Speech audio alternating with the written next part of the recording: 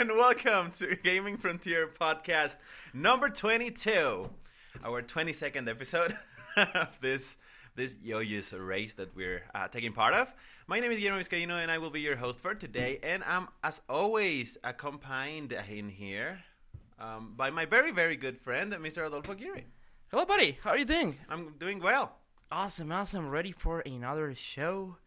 Another week, another show. Yes. Another week for video games, for gaming and gaming news. And as always, we got you covered over here at the Gaming Frontier.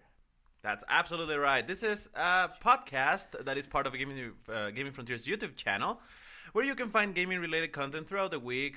You know the drill. Gaming Frontier is a podcast, YouTube channel, news, gaming industry, our thoughts, predictions, and in short, everything you can come to expect from a YouTube channel. And without further ado, let's jump right into news and announcements. Yes. Of which we don't really have that much this week. It's been a Slow calm week. Yeah, July is usually like that. that's right. Yeah, especially, post E3, not a lot of movement, people taking, their gaming vacations in, studios and journalists and whatnot. But we're not. We are very hard at work. Yeah. Very, very hard at work. And we're going to take our 2-week vacation next week. So expect some different type of content coming in the following 2 weeks. And then we'll, retake the podcast on normal basis in, past July. Right. But anyway, for this show, we're going to talk about a little phenomenon going on around. No one, at least I didn't expect it. I don't think... analysts or experts, or most of them, expected Pokemon Go to go as big and as loud as it came. Last week, Pokemon Go came out in 4 territories. Yeah. Japan, the United States, Australia, and New Zealand. That's yeah. right. Of course, people didn't took long for them to, devise ways of getting the application, without this region restrictions, but that's beyond the point. The point is that the thing went, the thing exploded. It was It's big, it was huge. Yeah. It really is a phenomenon. I want to know your thoughts about this. We know, and we've talked about this before, we are not big fans of the mobile gaming industry, of that part of the industry. But still, I want to know what you think about Pokemon Go and what it means for the mobile industry, what it means for gaming. So what do you think? Well, me personally, me as a gamer, right? I don't really care much about Pokemon Go because, as you just said, we don't usually, we are mobile gamers, right? And I don't have a single game on my phone. I don't care about gaming on my phone. I don't think it isn't a platform for me, right? And I don't care about the game in the way that it isn't the Pokemon that I'm used to. Yes, I like catching Pokemon, but I play Pokemon mostly for the strategy, for the battles, and I like that deep system, all those deep systems that are in Pokemon, all the strategies and all that cool competitive stuff that I love about Pokemon. And this is a different kind of game, right? Yeah. This is more friendly, more casual, more open to people who are a broader audience, right? And so this is a game for me, but at the same time, I'm happy. I'm glad that that this has been successful, because in a way, yeah. It always, if we have all of these people getting into Pokemon, and many of these people haven't played a Pokemon game in many, many years, or ever, really. Yeah. So this is also a way for people to maybe get very interested in Pokemon and then jump, perhaps, to Pokemon Omega Ruby, Alpha Sapphire, Sun and Moon, to jump into the bigger, more beefy Pokemon stuff, right? Right. But also, financially speaking, I think this is a very, very cool thing for Nintendo, because we know that Nintendo is having issues and they're having troubles with their finances, with their sales, and their expectations for console sales are just going down, and they've been having a rough time. Yeah. So Putting it mildly, yeah, definitely. So I like that they are having an increase in their money. In their money flow coming towards them. I think this is a positive thing. My wish is that they could be able to use this cash flow to perhaps not so they won't have the issue with the NX that they had with the Wii U, that they weren't ready for a bigger quantity of quality developments for the platform. And I would love, I think, and I would like if they could use all of this cash flow towards that instead of developing more games like this. Of course, I mean, they're obviously it's a logical decision, right? If a game like this is being successful, well, then you gotta use part of that money to make more games like this, right? But I just don't want that to be 100% of what they do with this extra cash flow. I think if Nintendo can use the money coming towards them from Amiibos, from Pokemon Go, from Itomo, later from the theme park that they're gonna be doing, which actually I read it's gonna be bigger than Harry Potter's. Really? Yeah. Huh. So that's cool. That's very cool. If they can use all of the money into productions, into gaming productions for people like us, so they won't lose their core audience like you and me. So they could have their NX platform filled with the Zeldas, the Metroids, the F-Zeros, the Marios, all that kind of stuff. If they can do that with all this money, I think this is a very, very, very positive thing for us, and even for people like us who aren't interested in mobile gaming. We should be excited about Nintendo being successful in the mobile business, because that just means money for them, and money for them can equal more productions like new Metroid, like the next Legend of Zelda, that kind of stuff, right? So yeah, I'm excited. Yeah. I'm excited. I'm glad for them. Yeah, I'm absolutely in the same boat with you. I think you really just expressed the very same things I wanted to talk about. Just maybe delving, if you allow me, a little bit more into detail with the financials at least. No. Oh, damn. Okay, let's jump to the next thing. Just kidding. Come on. Yeah, so you mentioned financial and cash flow, right? The news were, at least for the time of release, that was last week, or early mid last week. The thing did so well that Nintendo's share prices went up, at least by then, by 10%, just on that first days of after release. Rumors are that right now they had an increase of about 20-something%, which is huge. That's a lot. Nintendo haven't seen this type of increase in years, probably, and that's very good news for Nintendo. I read somewhere, I'm not sure if this information is accurate, but that they saw an increase, or they got their shares got to a point where they haven't been since the 80s. I wouldn't doubt it. And I wouldn't doubt it. Whoa, yeah. If that's the case, that's even higher than what they reached on the Wii. In the Wii times, during the Wii. And I don't know. I mean, we would have to fact check that, right? Yeah. But I mean, at least the fact that they went up, that they raised by huge amounts, it's absolutely true. And the game itself made 4 days after release had already made $14 million for Nintendo, which is, for a mobile game, it's huge. It's a very, very big number. And a free game. For a free game, no other. So, I mean, these are very, very good figures. I do agree with you in that. I mean, obviously, you have to, pay off for the game, right? You have to, you got your investment back, and that's good. And then part of the rest goes towards making more projects like this, and the rest of whatever's left should go, as you said, and I think, and I agree, should go towards productions that are more aimed towards different types of players. Like you and me, maybe more core, more hardcore gamers, maybe, people looking for the next, as you said, F-Zeros, Metroid, Zeldas, coming out for either the NX or the Wii U or whichever, consoles Nintendo has in mind, maybe the new handheld, who knows. And yeah, I do think that should be their path. This game, this Pokemon Go, I think has a very good timing, related to what you said about people jumping from here to a more normal or a more regular Pokemon game. Sun and Moon coming out, a trailer just hit yesterday in Japan.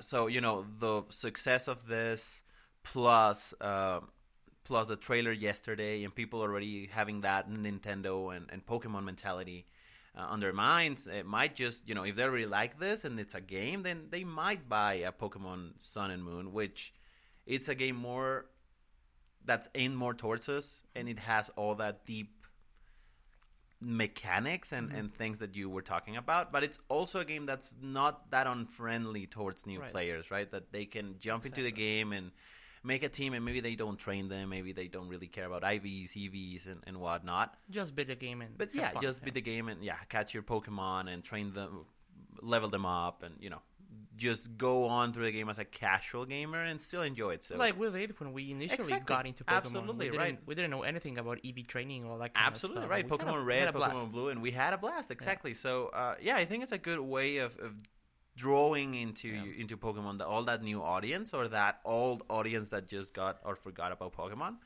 And let's hope and see if it does well. This is also expanding towards the different parts of the entertainment industry, like movies. I heard somewhere, I read somewhere that Legendary. Oh yeah, there was a rumor. That We're thinking about doing a live action Pokemon movie. Yeah. I don't know how would they do it or if it's a good idea at all. But I mean, the fact that they're thinking about it, and they were talking about a very good writer, Max Landis, and they were talking about bringing out very cool people to be part of the movie. The potential is there. The potential is there, exactly, and there are very cool stories in there in the Pokemon universe. So, let's see. Pokemon is a huge thing, and we just confirmed it with this. It's always been a very, very huge thing in gaming, but it's very nice to see Pokemon being as big outside of gaming as it was when the original cartoon launched. Yes. Right? So it's always been a very, very big thing, especially in Japan. It's Japan, Japan is Pokemon, basically. And Monster Hunter, right? Monster Hunter, yeah. And a bit of anime here and there. But so it's very nice to see Pokemon being such a huge thing in the West. Yeah. And a lot of people interacting with it. And I just wonder how long will this last? Because it's a mobile thing. It's a casual thing. So how long until people get bored of it? I just wonder that. And I think that's a very, very, very big challenge for the developers. In terms of how can we keep these people engaged and not leave the game. Yeah, thing about this type of game is that I don't think it's something that you can reiterate. I think this is the type of game that you have one of a kind and that's it. It's not you cannot have a Pokemon Go 2. No. It's like a one-hit wonder, right? It hits and it's a huge success. And then it just dies. And then it fades away. So at least that's what I think. That's the case with all mobile games, really. That was the case with Angry Birds. It happened like that. Granted, it lasted maybe a bit longer than we initially thought. In a movie after. But the game, but as a phenomenon, it died out. Same happened with Candy Crush and with. I think the more suitable example would be Flappy Birds. Right. That was the one thing that got huge, humongous, and then just fade away and disappeared. Yeah, it lasted like a month or two. Maybe a couple months. Being a big thing that everyone talked about, and then it died away. Yes. Yeah, I do think that the same thing will happen to Pokemon, but it's just a matter of how can they take advantage of the thing right now being a monster, being a huge phenomenon. So how can we drive all these people that are right now interested and enjoying Pokemon Go into jumping to a 3DS and getting Pokemon Sun and Moon, right? Yeah. I think that's what they should be thinking about. And I'm pretty sure that that's what they're doing, right? Because there's more revenue to be made, I think, on their side for each of these customers. Yeah. So I love to have more Pokemon players on board. Yes. So I can beat the crap out of them. Out of them. Yes. Nice. Well, anyway, moving on from Pokemon to something else.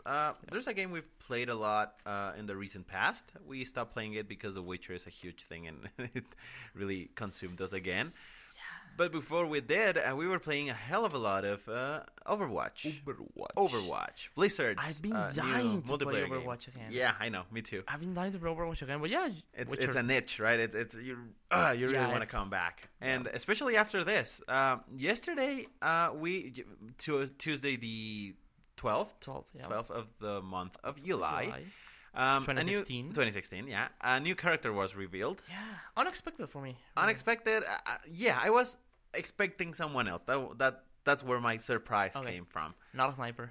No, a sniper, but not this sniper. Okay. I was thinking of this famous Sombra character that Reaper keeps talking about, and you find pieces and bits of information and whatnot. But no, the character that was revealed yesterday was Anna.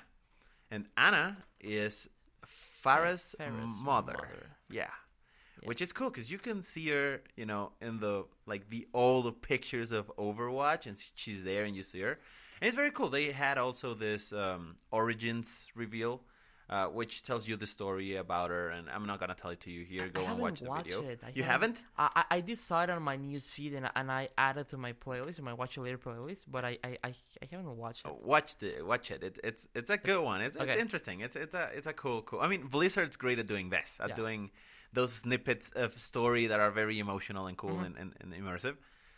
So yeah, it's a very cool character, and its backstory is interesting. I liked it, and yeah, now it's back, and it's a support character, which is a sniper, right? And her ability is that you can, if you aim and shoot at your allies, you heal them, and if you shoot at your enemies, you damage them. Yeah, her abilities revolve around that sniper medic combo, which is very cool, and it's very, very cool because now I'm really lot more inclined. I mean, there are people that were already inclined towards this, but I'm now more inclined to playing a support character now that I have a very cool, interesting sniper there than before.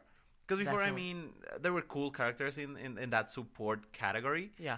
But I don't know. Not your thing. Yeah, exactly. I get that. I'm right there with you, really. Yeah.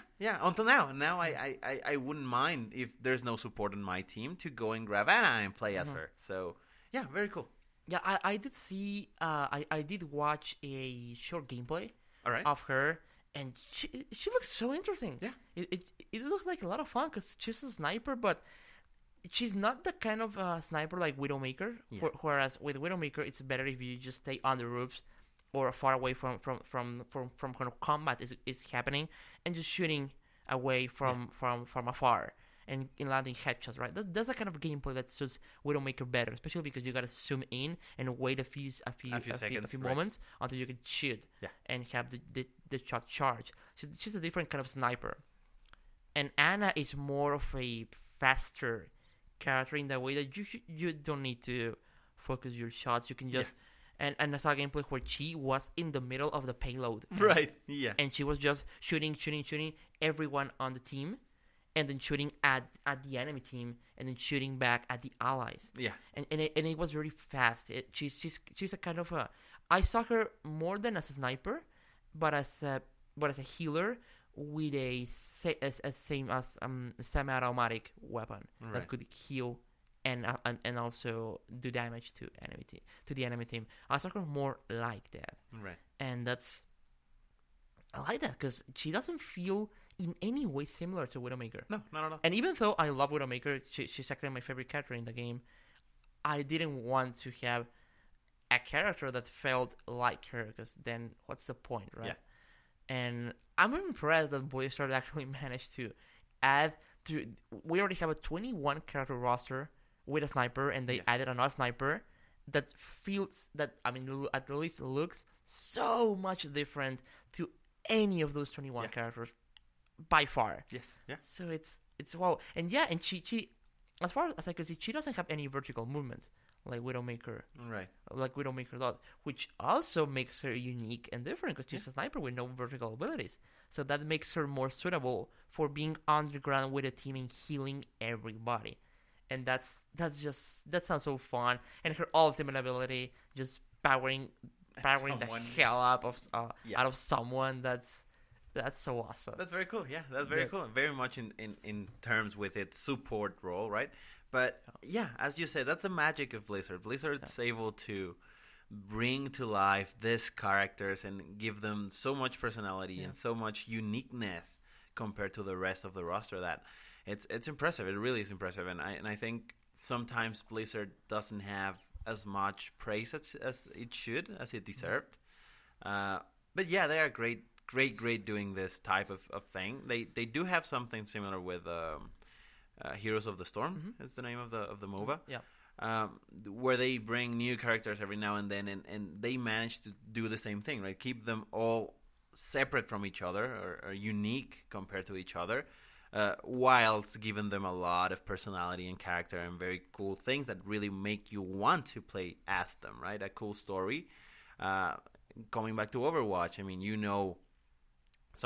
Soldier 76 backstory, Winston and how he's related to Overwatch, all the backgrounds, history with these characters, Hanzo and Genji, and all these relationships that you form with Tracer and Widowmaker and now Ana. And so it's a very, very, very, very cool tangled web of stories that for a game that's solely multiplayer, it's not, you could argue it's not necessary, but gives the game that much feeling that it really draws people in. Yeah, exactly, because you feel some kind of empathy in a way with the character that you are controlling on the game. You feel some kind of emotional attachment to the characters, even if it's an evil character, whatever. You feel some kind of attachment to these guys, and it's oh man, how much I'd love to have a movie or more animations or more short films or a campaign, or even a campaign on the game. How much I would love to have something like that explores more of this.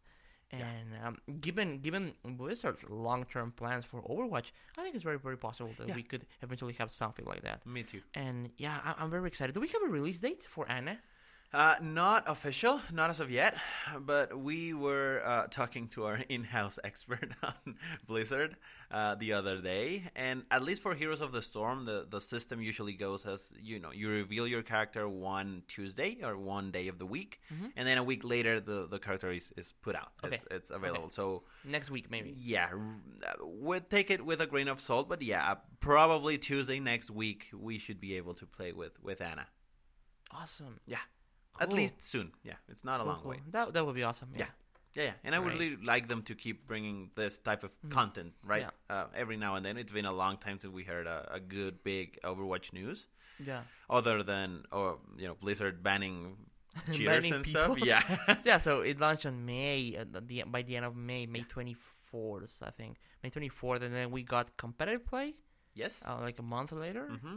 And now, another month later, or less than a month later, we have a new character. Okay. Yeah. And I hope maybe once per month, maybe not necessarily characters, but at least maps. Maybe some maps or game types or game modes or whatever, right?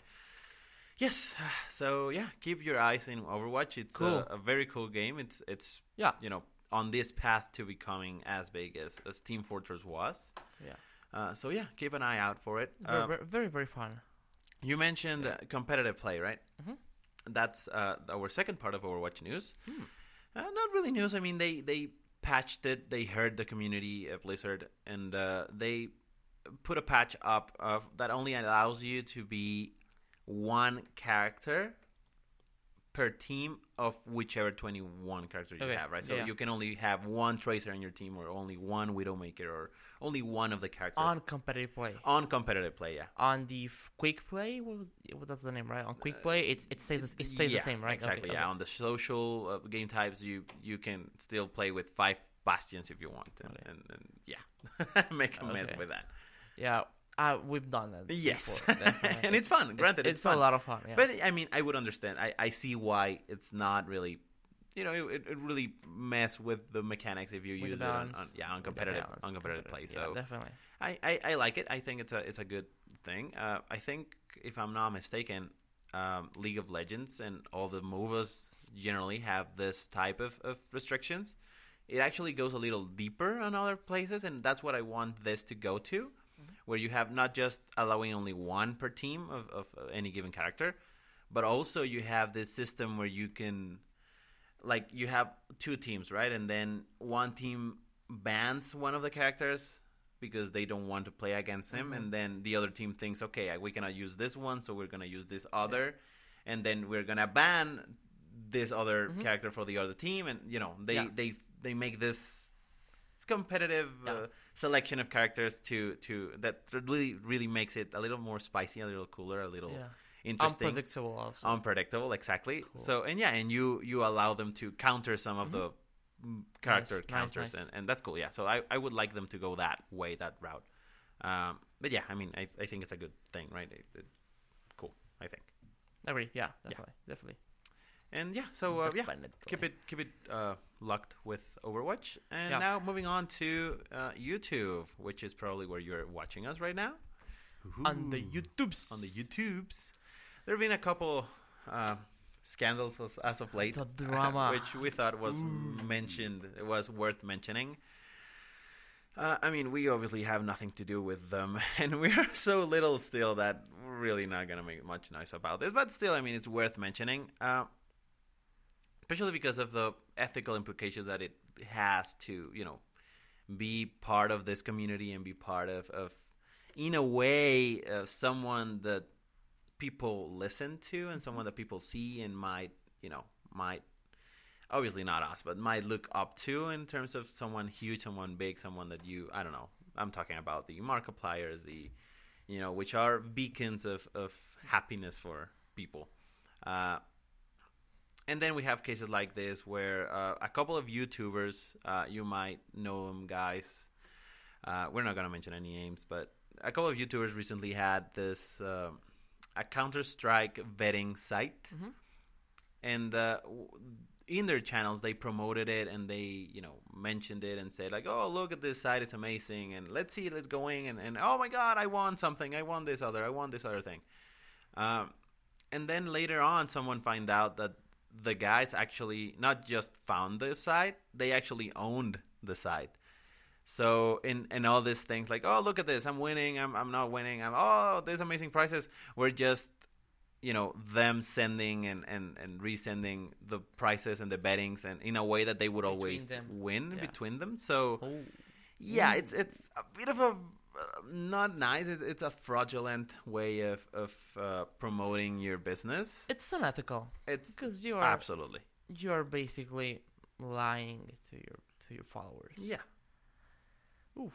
Yeah. So I mean, it's worth mentioning because it's YouTube and it's YouTube has gotten very dark with time, has gotten very negative. Mm-hmm. And I think things like this really don't help. Yeah, all the YouTube drama really don't help with, the community and how they interact with each other and the trust that you might or might not develop between the community. To be fair, I don't think that these guys actually expected these to be taken as so negative.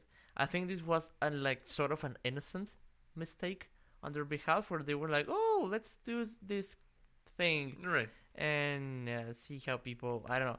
I think it was just a random idea that they had, and I don't think there was really a malevolent intention behind this. Could be, but they clearly didn't think it's backfired on them. Yeah. Oof. Could be. I mean, you're not guilty until proven otherwise, right? So, yeah. I mean, it could be the case. I hope that's the case, but it's unethical, right? It's not okay to mislead your followers and your following. And then staying with the fraudulent things, I don't know if you remember last year? No, 2 years ago. A game came out. It was actually a very good game. Shadows of Mordor. Shadow of Mordor. Middle-earth. Yeah, Middle-earth, Shadow of Mordor. A WB game that was actually good. Yeah. I really think the game was good. In fact, I have a sealed copy of the game. Yeah, you have it there. Game of the Year edition. Cool. Yeah. Which I got for dirt cheap, and I haven't played. I haven't even opened it. You have thousands of games there that you haven't played. And yeah, same for you, man. Yeah, I know. Absolutely. But yeah, I mean, I would recommend the game to you because I think the game was good. Yeah. But even then, WV decided that it was for their best intent and their best interest to pay off influencers in YouTube. Mm-hmm. A lot of big names are coming and going about this. None of them confirmed to have accepted or not. But a lot of them did. I mean, it's confirmed that that WB gave them money to positively talk about the game and to not speak about any bugs or glitches or errors and mistakes that they might have found within the game. Mm-hmm. I think there was this clause that they needed to say that they were being sponsored by them, and some of them didn't. Some of them hit that sponsor thing within the description, but they needed to click on the show more thing. That, in any way, the FTC, I think it's called, the agency of that manages all these things, reprehended, I guess is the word, WB for doing this. Obviously, there has to come some repercussions for the YouTubers, the drama, of course, and yeah. But I mean, rumors about this came out when the game came out, and they were taken. I mean, taken badly, but taken in a very weird way, because other than they paying the influencers to say the game was good, the game was actually good. Mm-hmm. So I mean, it's a very weird situation of a publisher not trusting on its game. Yeah, they didn't have confidence in the game. Yes, maybe?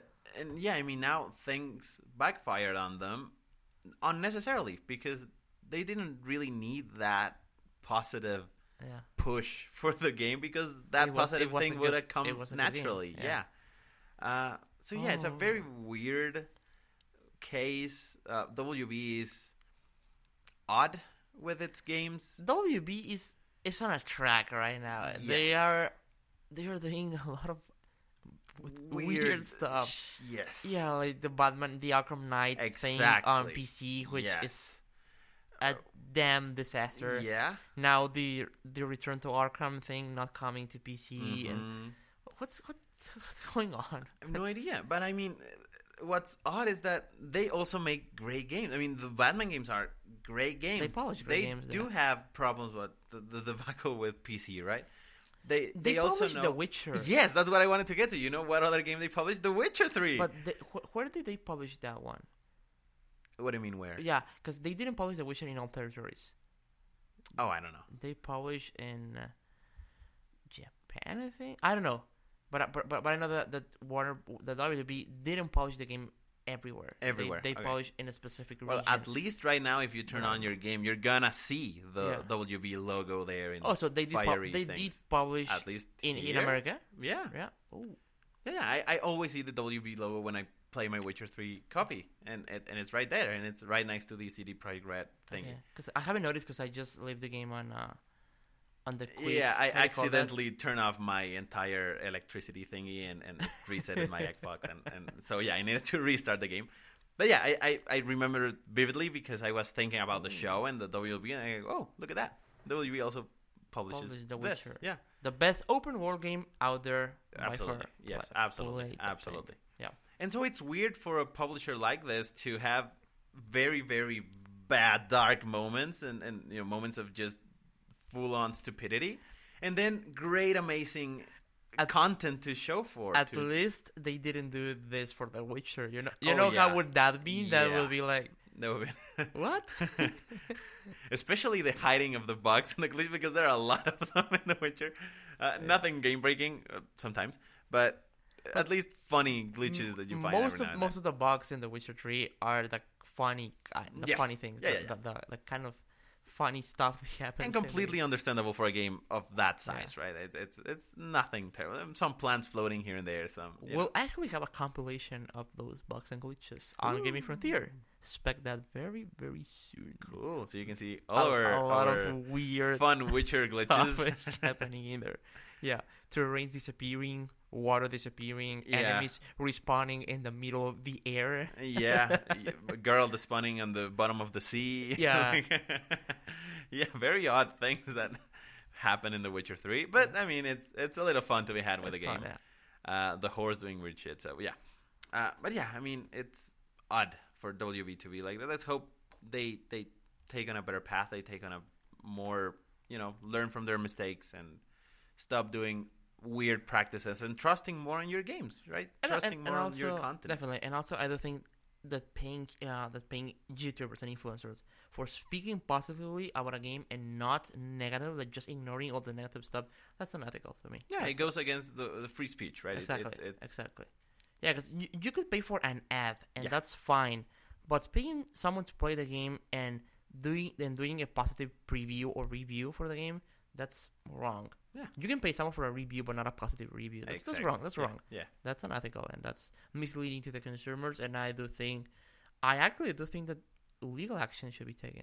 Yeah, absolutely. Should be taken for this. Even though if we do, as you mentioned, we do like WB and love a lot of stuff that they put out. This is wrong. This is something that should be punished and shouldn't be allowed in the industry because it's unhealthy for everyone involved. Absolutely. Definitely. Absolutely agree. Okay, moving on to much, much better and happier news. Last week, for a period of time there in, if I'm not mistaken, Las Vegas, a little event you might have heard of took place, which is Summer Games Done Quick 2016. Yeah. And it's very worth mentioning because it's one of those oddballs and odd things to happen every year in the gaming industry, that it's done for a very, very good cause, and that is generally very good in terms of content and in terms of entertainment value. And I really like that every year I try to watch as many as I can. If you don't know what this is, it's Games Done Quick. It's a Twitch thing. Yep. Where they stream for a long, long time, usually 24/7 thing. A lot of different games, and the whole point of this is to allow speedrunners to show the fastest ways to to play the games and try to finish them as quick as they can. That's hence the name, right? And they have a lot of very cool, like The Legend of Zelda: Ocarina of Time, and they showcase and they have certain restrictions, right? You need to have at least, I don't know, a certain percentage of the game, or you need to go through all the temples, and you need to do this or that or that. And the speedrunners need to devise a way to fulfill all those requirements whilst doing it fast and really, really quick.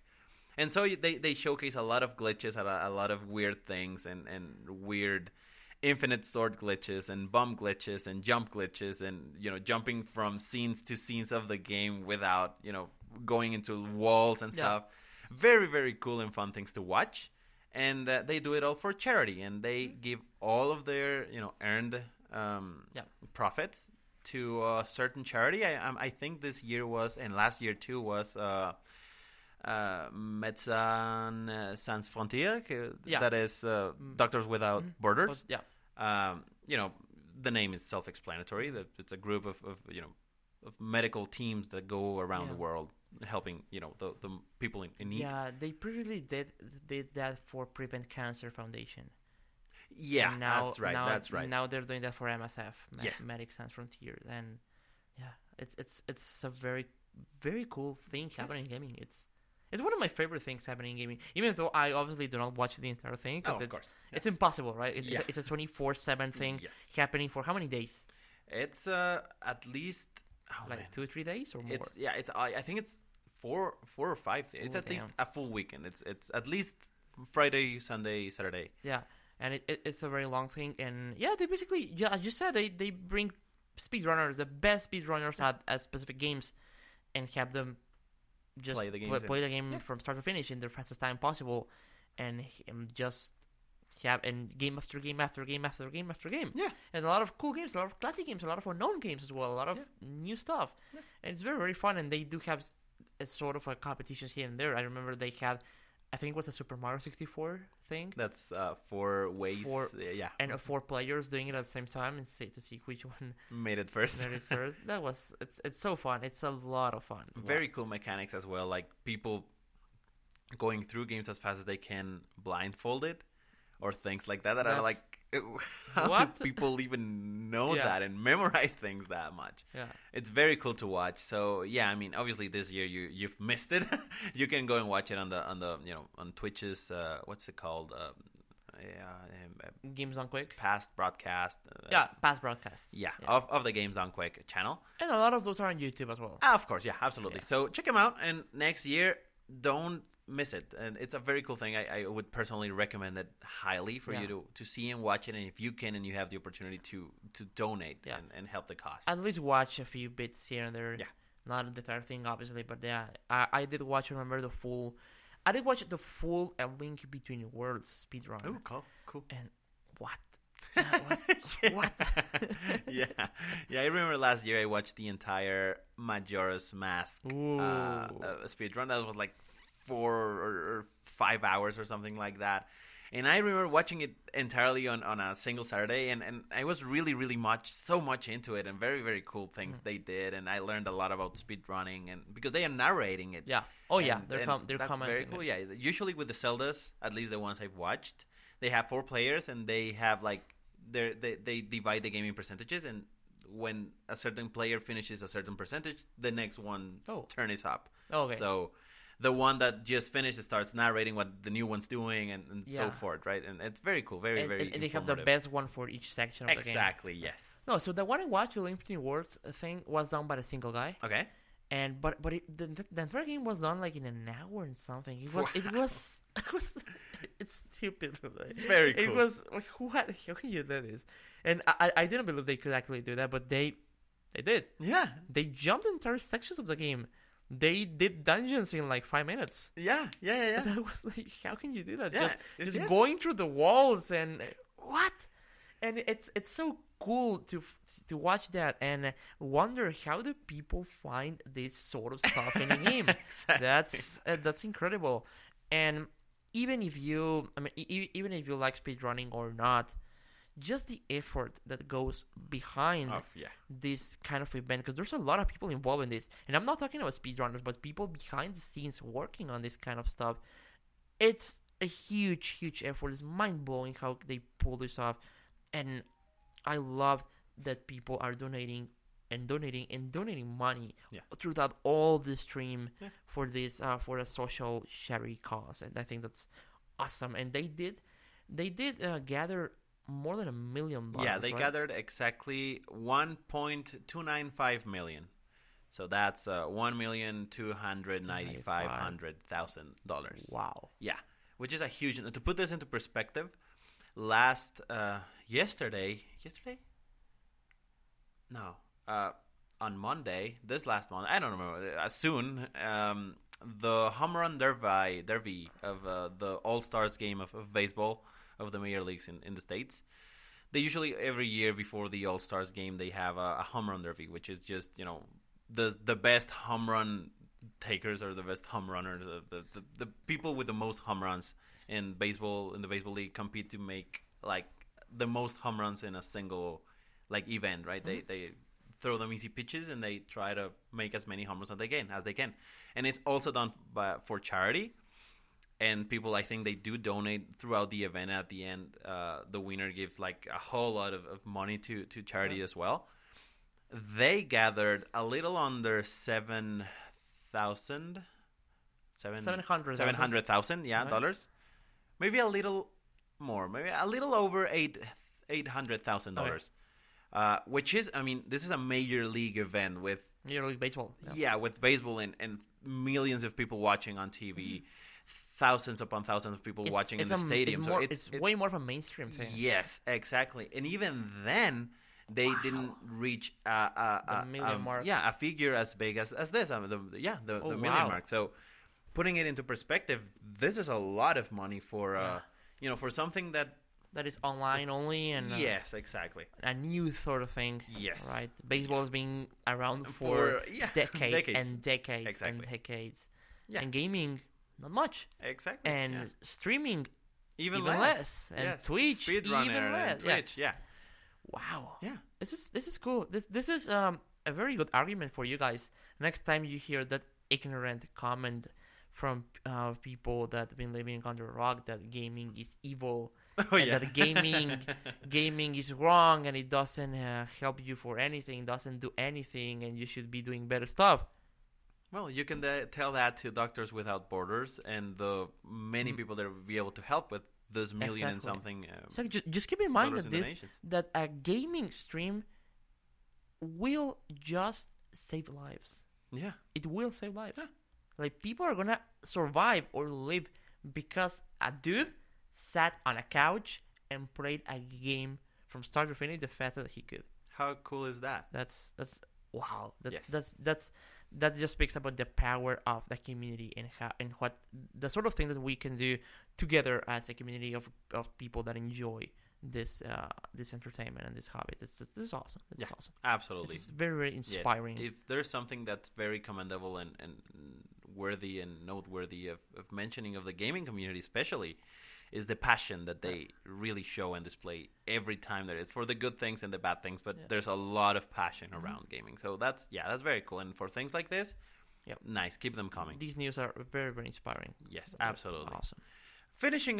Closing off our news and announcement section. Yep. There's a rumor going out 2 days ago, accidentally, I think. Xbox Australia tweeted, apparently by mistake, a tweet which said something around the lines of, look at the shipwreck. Can't wait for Sea of Thieves coming February 2017. Hashtag whatever. And then a few hours or minutes later, after who knows how many people retweeted and liked it, they took out the tweet, and Aaron Greenberg, Xbox's global marketing manager guy, issued a little statement about, oh guys, it's great that you're so excited about Sea of Thieves, but we have nothing to announce at the moment. There's no release date or anything. But I mean, it slipped out. Yeah. Yes. Absolutely. I mean, if this indeed came out from an official Xbox account, yeah, man, it's a little hard to deny now. Oh my god, that's okay. Now I wouldn't be against, or I wouldn't be surprised if if it happens to be delayed for some reason. Yeah. I mean, they wanted to keep this on the wraps for a reason. But assuming this is true and assuming it as February the 17th as the release date, I think it's a good margin. Yeah, it's a good it's moment a good for the game to come out. Sounds plausible. Yeah. I think Sea of Thieves is a game that, for me at least, I thought more of a summer game, of a June, July game. Right. But February, I think it works. Yeah, fine. I think it's that time of the year where there are not that many big AAA outings. Yeah. At least not for Microsoft right now. Not for Microsoft, yeah, because I could think of Horizon coming out, and what else? That's the only one that comes to my mind. Scalebound or Scalebound. Crackdown. I don't know where they are slated to come out. But, I mean, at least that part of the... It's not November, at least. Not October or November, and I think that game... I think Sea of Thieves, despite it being a rare game and despite it looking interesting, interesting at least, I think it doesn't have the power behind it to compete against the big powerhouses on October and November, Absolutely right? Agree. It isn't a Halo game. It isn't a Gears of War game. Exactly. It isn't Zelda. It isn't... Oh, Zelda. Well, that's March, right? Yeah, it's a little afterwards. Besides, I don't think it's... for next year's, for Microsoft's strategy for next year, I think they only have from October, prior to October, to accommodate all of their games coming next year, because towards the holidays, they're going to need to push the Scorpio brand a little more. Mm-hmm. And with it, games that are more targeted toward... I'm not to say that Sea of Thieves is not going to be, enhanced in some way by Scorpio. Yeah, but games that can shine exactly, more. yes. So they're going to be showcasing the Forza 7, I think. 7? Yeah. Whichever Forza it's on turn. Yeah. They're going to be showcasing the big AAA game that's going to look like, oh my goodness, the power, or something like that. I don't know, VR games, or who knows what they're going to be showcasing.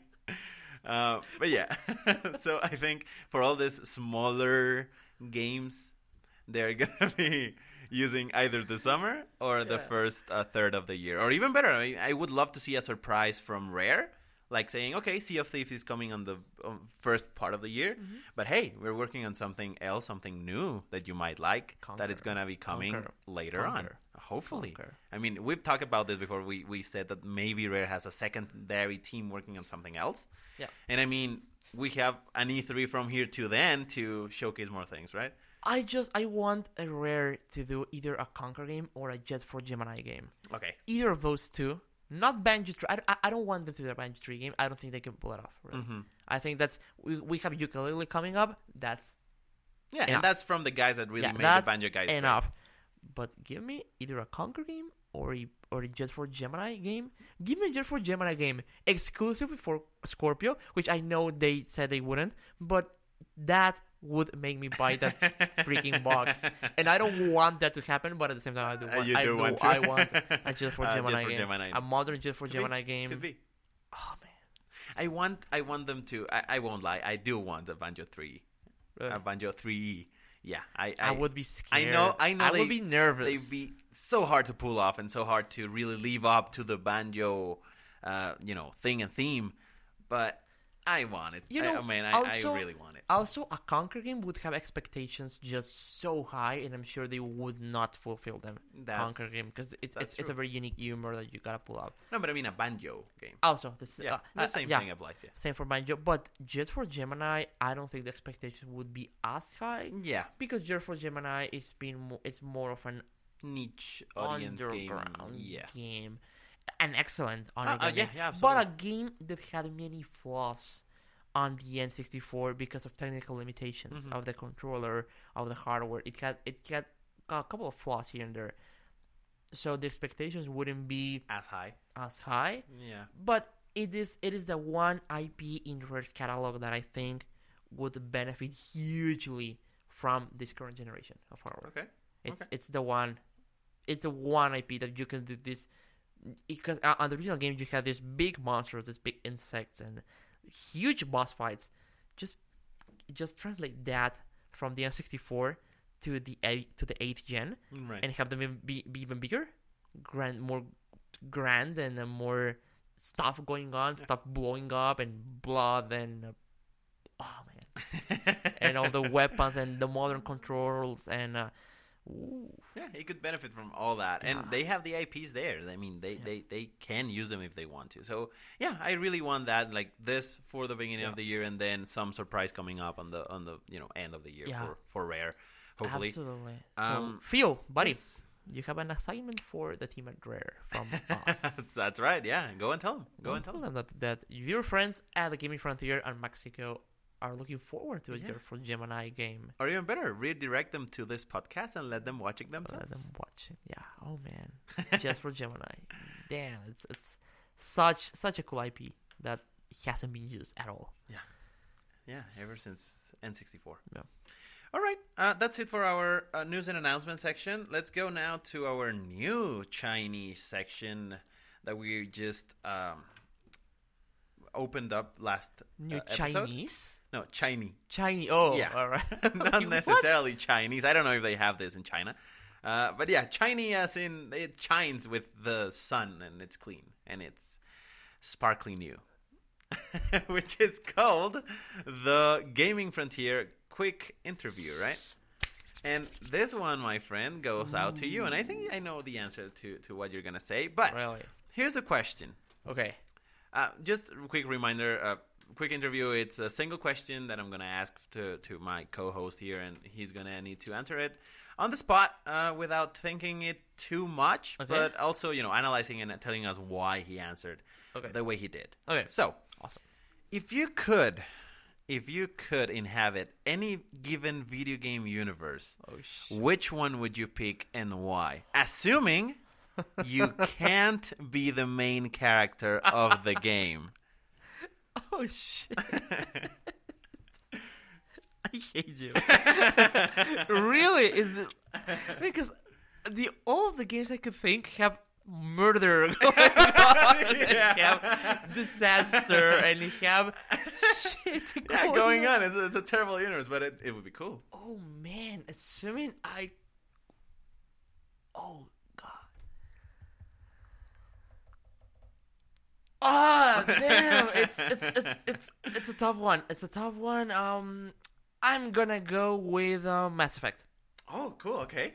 Why? I'm gonna go with Mass Effect because I initially thought of The Witcher. Yeah, I thought you were gonna say The Witcher. Initially, I thought of The Witcher, but I'm not the main character, right? I'm not Geralt. I'm not powerful. Yeah. I'm not. You could argue you could be any other Witcher out there. Oh yeah, but if I got to choose, I don't know, man. But but it's a beautiful world, but it's also a world with many problems, with monster infestations, with bandits, Yeah. with a lot of raiding and people Raping and and murdering and a lot of stuff, and it's in a point where humanity and society wasn't that settled up, and there were a lot of things that weren't under control, a lot of criminal activity, a lot of death and diseases and that kind of stuff, because it's the year 1200 something. Yeah. So it's I don't know. I would love. I'm very invested in the world, and I would love that. But also, there's a lot of issues, right? It's Yeah. very interesting, but a lot of issues. Mass Effect, on the other hand, it's modern. We have modern medicine, technology, all the things, all the modern stuff that we are used to, right? Like freaking restroom, man. Yeah. Right? Right. Like a yeah. freaking restroom. and technology that allows to live comfortably, like air conditioning, Yeah. right? That kind of stuff, and modern medicine, modern hospitals, and modern beds, even, and all that kind of stuff that we are so used to live with now. And also, I mean, as societies we settled up, and there's modern activity, there's more stuff, right? And space traveling. Yeah. Just the fact of just knowing that I could go to any planet Absolutely. and go as a tourist to many planets and enjoy that. But the one thing that really grabs me and that drives me towards choosing Mass Effect is the different species. Just allowing me to meet people from different races, like the Krogans, like the Quarians, my love Tali, I mean, the Asari, and oh man, what was the race? The name of the race of Garrus. Oh, so I always forget the name of that race. Garrus Valkyrian, the oh my god. Yeah, Garrus Valkyrian. Yeah, yeah. There's military dudes that are birds. Yeah. Oh man. Well, we also have the Salarians and Salarians. Jesus. I forgot the name of the race. Oh god. It's they are the Oh my god, there's no internet connection. Oh They are the oh my god. Not the Crows. I can't believe it. It's my favorite game of last gen. I can fucking Yeah, remember same the for me. thing. Same for me. Yeah. It's the ooh. And it's gonna be like I'm gonna read it and I know I'm gonna say, of course. Yeah, same for me. I'm gonna search it very quickly on my phone as well, because Yeah, because I'm dying inside.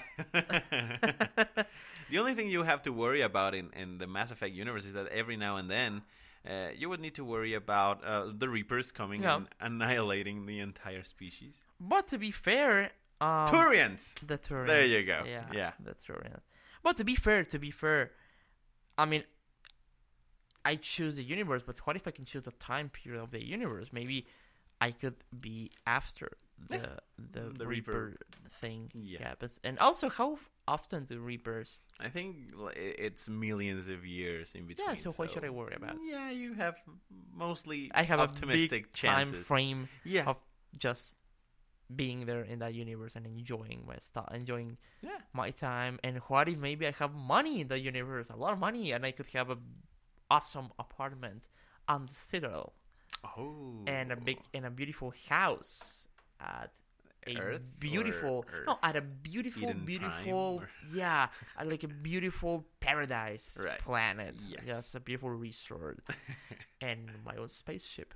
With your own crew and whatnot. There's a lot of stuff that I would love to enjoy from the Mass Effect universe, but mostly the alien stuff. Yeah, like just being able to interact with aliens that are friendly, we live together in society and learn from them and speak to them and try their stuff and all the other kind of things. That would be something that I would very, very much like. So my pick is Mass Effect. I would love to be in the Mass Effect universe. Very cool. Very, very cool. Oh, and also learn to do the what was the name of the powers? The the biotics. That biotics with the thing. Yeah. Wait, Singularities. And and who was the very name of cool the thing. thing that they... It's your... that tool, Omni tool. The Omni tool, yeah. Exactly. Yeah, and have one of those and learn... And have your very cool sword-like thingy. Yeah, and learn the biotic stuff. That would be awesome, yeah. You would have been a... what's the name of that class? That's half engineer, no idea. half biotic. No idea. Yeah. Yeah, we really need to go back to that universe before Andromeda comes around. Or let Andromeda remind us of it. I can't wait for Andromeda. Can't wait. Oh, damn it, I want to play. Hopefully early next year. Oh, right there next to Sea of Thieves. Right, yeah, definitely. So, if it doesn't get delayed. If it doesn't get delayed, of course. Which is a possibility. Yeah, for both games. For both of them, yeah. But yeah, so anything interesting coming out this week? We have a couple things. First of all, Adrift for PS4. The game already came out on PC. I don't know if Xbox, but at least on PC and Oculus and a VR game. Adrift is the one game that you float around in a ship that was destroyed in space for VR. I'm not sure. No, the PSVR is not yet out, right? No. So yeah, at least for PS4, the regular PS4, it's out there. So if you want to try it, cool. Monster Hunter Generations is coming out for 3DS. It's this Friday, July 15th. Yeah. Yeah. Which I heard it's a interesting, good Monster Hunter game. I did see that reviews already came out, but I haven't watched or seen any of them. Okay. But I'm expecting positive reviews, as always, for Monster Hunter. For Monster Hunter. Absolutely. So Tumblestone for the Xbox One. That's I have no idea what that is, but it's only coming for Xbox One. Then Oblator Racers, which seems to be a very fun racing game with lots of destruction, coming out for PS4 and Xbox One. And The Assembly coming out at the end of the week for Oculus and HTC Vive, VR game.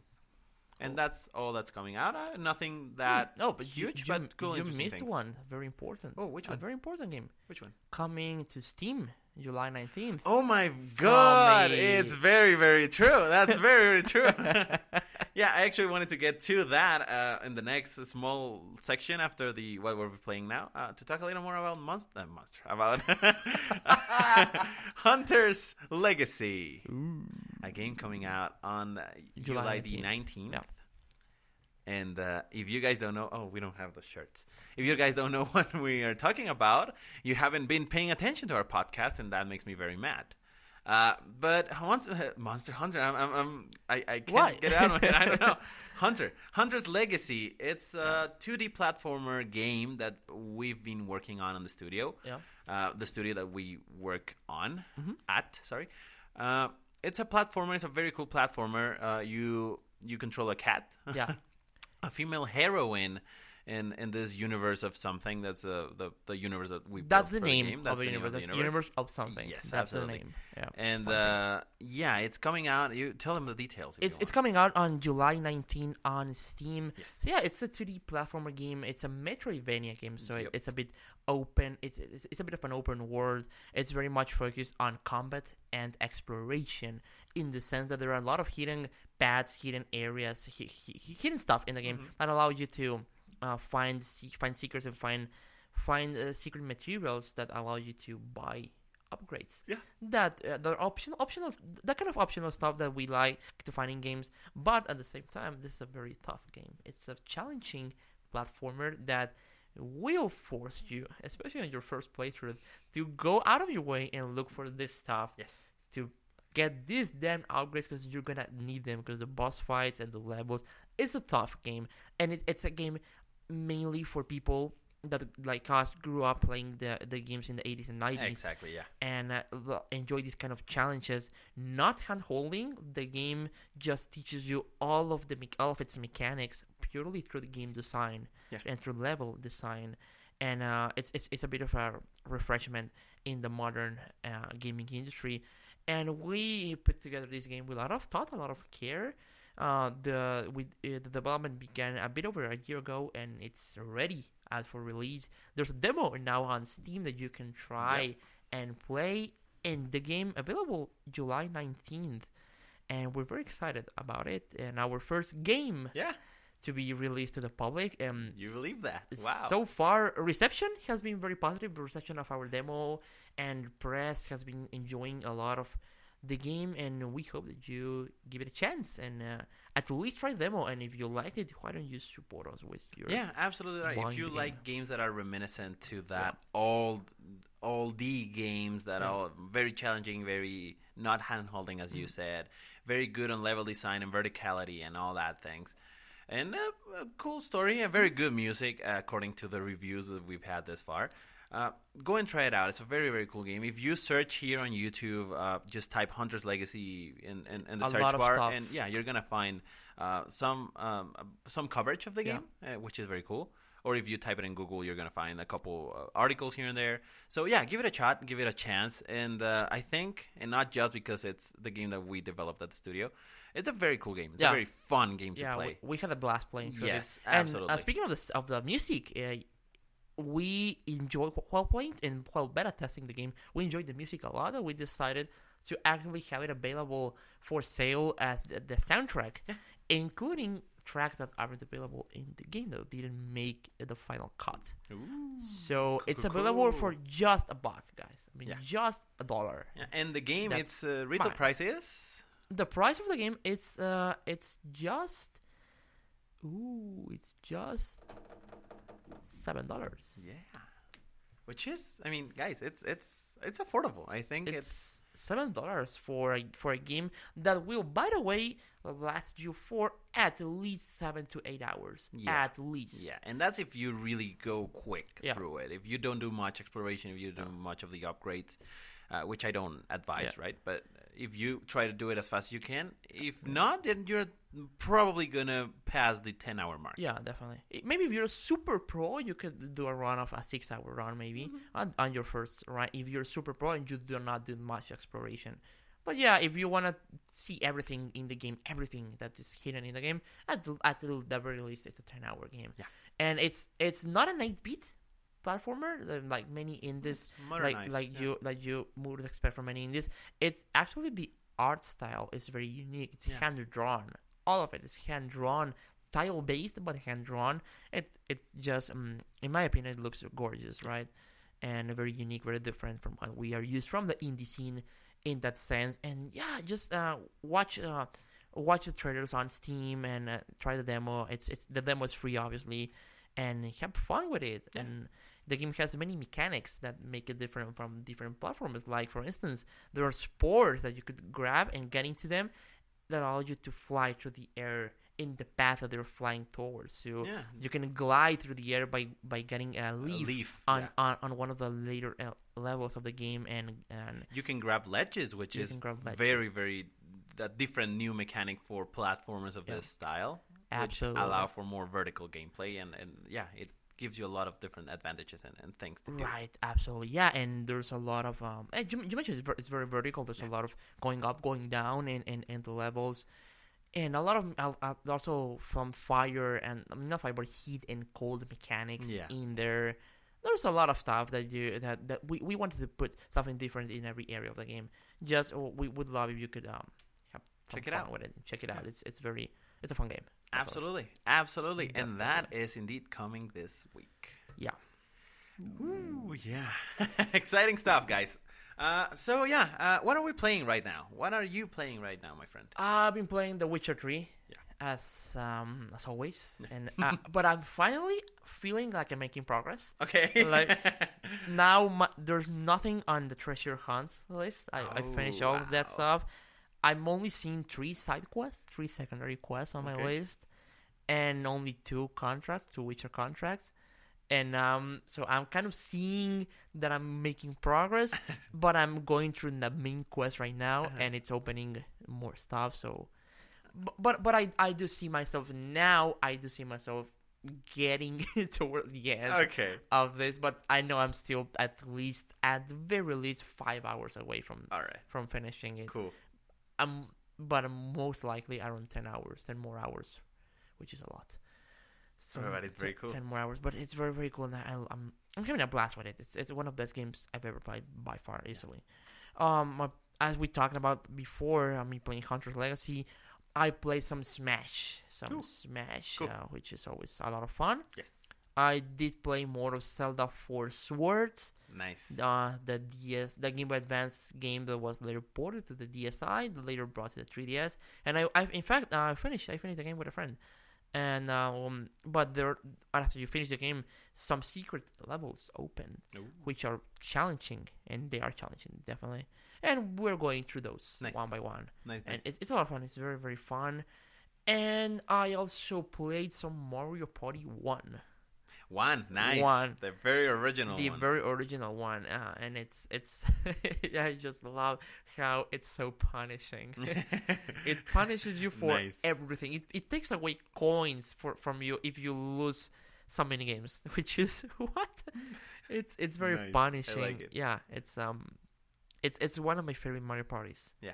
Absolutely. It's I love it so much because of how unpredictable it is, how punishing it is, and yeah, it's very much luck based, and I like that from Mario Party because it's unpredictable. It's I played a 20-turn game and I was on 4th place almost the entire game. On the last 2 turns, I won. Really? 1st place. Yeah. Nice. Yeah, it was. It's that unpredictable. Yeah. It was super super fun because I remember on the second to last turn, a chance time gave me all the coins from the dude that had the highest amount of coins, and he had like 130 coins, something like that. So I got all of those, and then I was in front of a Boo, so I stole a star from the first place, which put me on 2nd place, just tied in stars, but a bit with below on coins. Okay, but the next player got also to a Boo, and that player didn't have enough coins to steal a star, but enough to steal coins. Okay. And he stole coins from the first place, place, which brought me to the 1st place. Right? Okay. Yeah. And I won. Nice. Cool. Very cool. And I just love this the unpredictability of Mario Party, of the old school Mario Party games, and how just you win coins, and on the same turn you land on a Bowser space, or just a random Bowser pops in because of a hidden block, whatever. Yeah. And he's like, "Oh, give me 20 coins." That's it, and that's it, and you lose everything. Yeah, I played that one, and I love it. I love the game. It's cool. I just wish I wish so much that Mario Party, if Mario Party could go back to that. To the roots. Oh, and I played a map which is called the Eternal Star, which is the last hidden map on the game. Which there isn't one star, but there are various stars, right? And there isn't a fixed, there isn't an unknown path towards each star because the map is separated between sections. And at the end of each section, there's you can choose between 2 teleporters, but you don't know where it's gonna lead you. Yeah. You gotta learn the patterns, right? And when you reach a star, which is actually sold by Baby Bowser, you pay 20 coins. But you don't get the star right away. You gotta beat Baby Bowser in a dice block, in a dice block challenge. So you roll a dice, and then he rolls a dice. Ooh. But if your number is lower, you don't get the star. Damn. You don't get the star, and you just wasted 20 coins. So that's super fun. That's just... It's unfair, and I love it. And I love that. But it's unfair for everyone, so it's unfair for everyone. Fair in a way. Yeah, and one player, my friend, she actually reached the star 2 times, and none of them. Both of those lost. Nice. And then a CPU, a computer character, reached the star and got it the first try. And it's frustrating, and you get pissed. Yeah. But it's fun. Yeah, it's absolutely. So much fun. That's the magic of Mario Party. It's so much fun, and then you just want to get to a Boo and steal that damn star. Yeah, because it was yours. It was yours. Right, and it's so much fun. I had a blast with that. Very cool. Very, very cool. And that's what about me? I played The Witcher 2, The Witcher 3. The Witcher 3. 2. Yeah. Which is, as you mentioned, a super, super blast. Superb game. Finally finished... Although, I told you last week that I wanted to finish all of the previous, non-expansion contracts that I've got left because I didn't want them to be there on top of the new ones, on top of all those new things that started to pile up and stack up on top of each other. So I finished them all up, and I finally moved to Tucson to keep playing Blood and Wine. I haven't touched the main quest yet.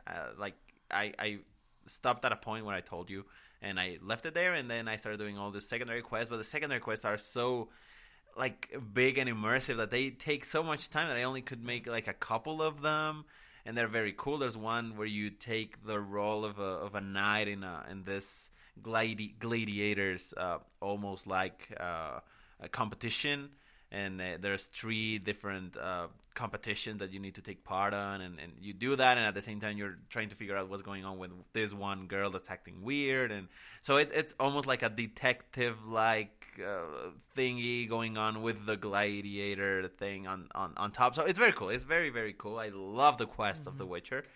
That took most of my time. I also played a little bit of Hunter's Legacy. I'm still, I already played the game before I finished it, and now I'm going through it again on the latest, things patched and whatnot. But I'm getting there. I'm slowly but steadily, going through the game. It's a very, as we mentioned, very cool, very fun game to play. I also played. What else did I play? I didn't play, but I updated my Halo 5 in order to have all the new patches and things they added last week. Haven't played it. I want to play it. I want to play Overwatch. I want to play so many things. But no, I think those are the only 2 things I played. Witcher and Hunter's Legacy. Cool. And yeah, that's about it. That's about it. Yeah. A very cool week. Very busy week, but very cool. Yeah. And that's it. That's it, guys, for this week. For this week's episode, thank you so much for watching. Thank you so much for staying. And thank you for listening and watching us if you're on YouTube, or for watching us there. If you're on iTunes, for listening to us in there. I know a couple of friends that are listen to us, not from iTunes directly, but they download the podcast from there, and they listen to it on the go. Cool. Thank you guys for that. Very, very appreciative of you being here and you liking, subscribing. If you enjoyed it, please share it with your friends. We really like it if you do, and we appreciate all of your support here, now, and always. Thank you so much for sticking with us. We'll be bringing you a new episode next. No, that's not true. We're not bringing you an episode next week. As we mentioned at the beginning, we're going to be taking a break 2 weeks. Well, not we. But, the cabin is not going to be available for us to do it, for us to do the podcast. So we're going to be bringing in different content that's going to replace the podcast in our channel for only a couple weeks. Then afterwards, we're going to be, coming back as always. You can always reach us on Twitter at Gaming Frontier, Gaming Frontier, and on Facebook as gamingfrontier.com/Gaming Frontier Entertainment. If you have any questions that you'd like us to answer on the show, you can send us an email to gamingfrontier.contact@gmail.com. Yeah. Head over to our channel on YouTube to watch more gaming content published regularly. That's true. In terms of the mail, please be really, really don't doubt it. Don't hesitate. If you really want to ask us anything about about the show or about the game or about the studio or about whatever you want, we are here to watch and read and try to be in touch with you guys. Definitely. Thank you, and thank you so much for being here once again, and remember to always keep playing, and see you next week. See you in 3 weeks. In 2 weeks. Right. Yeah. See you soon, guys. See you soon. But keep it locked here. Meanwhile, play The Witcher. And Overwatch and Hunter's Legacy above all. Yeah. Give it a try. I think you guys will be surprised how much you might end up enjoying it. And keep it locked in the channel for more content coming soon, the glitch compilation and some other thingies that we have in store for you. Definitely. So see you guys.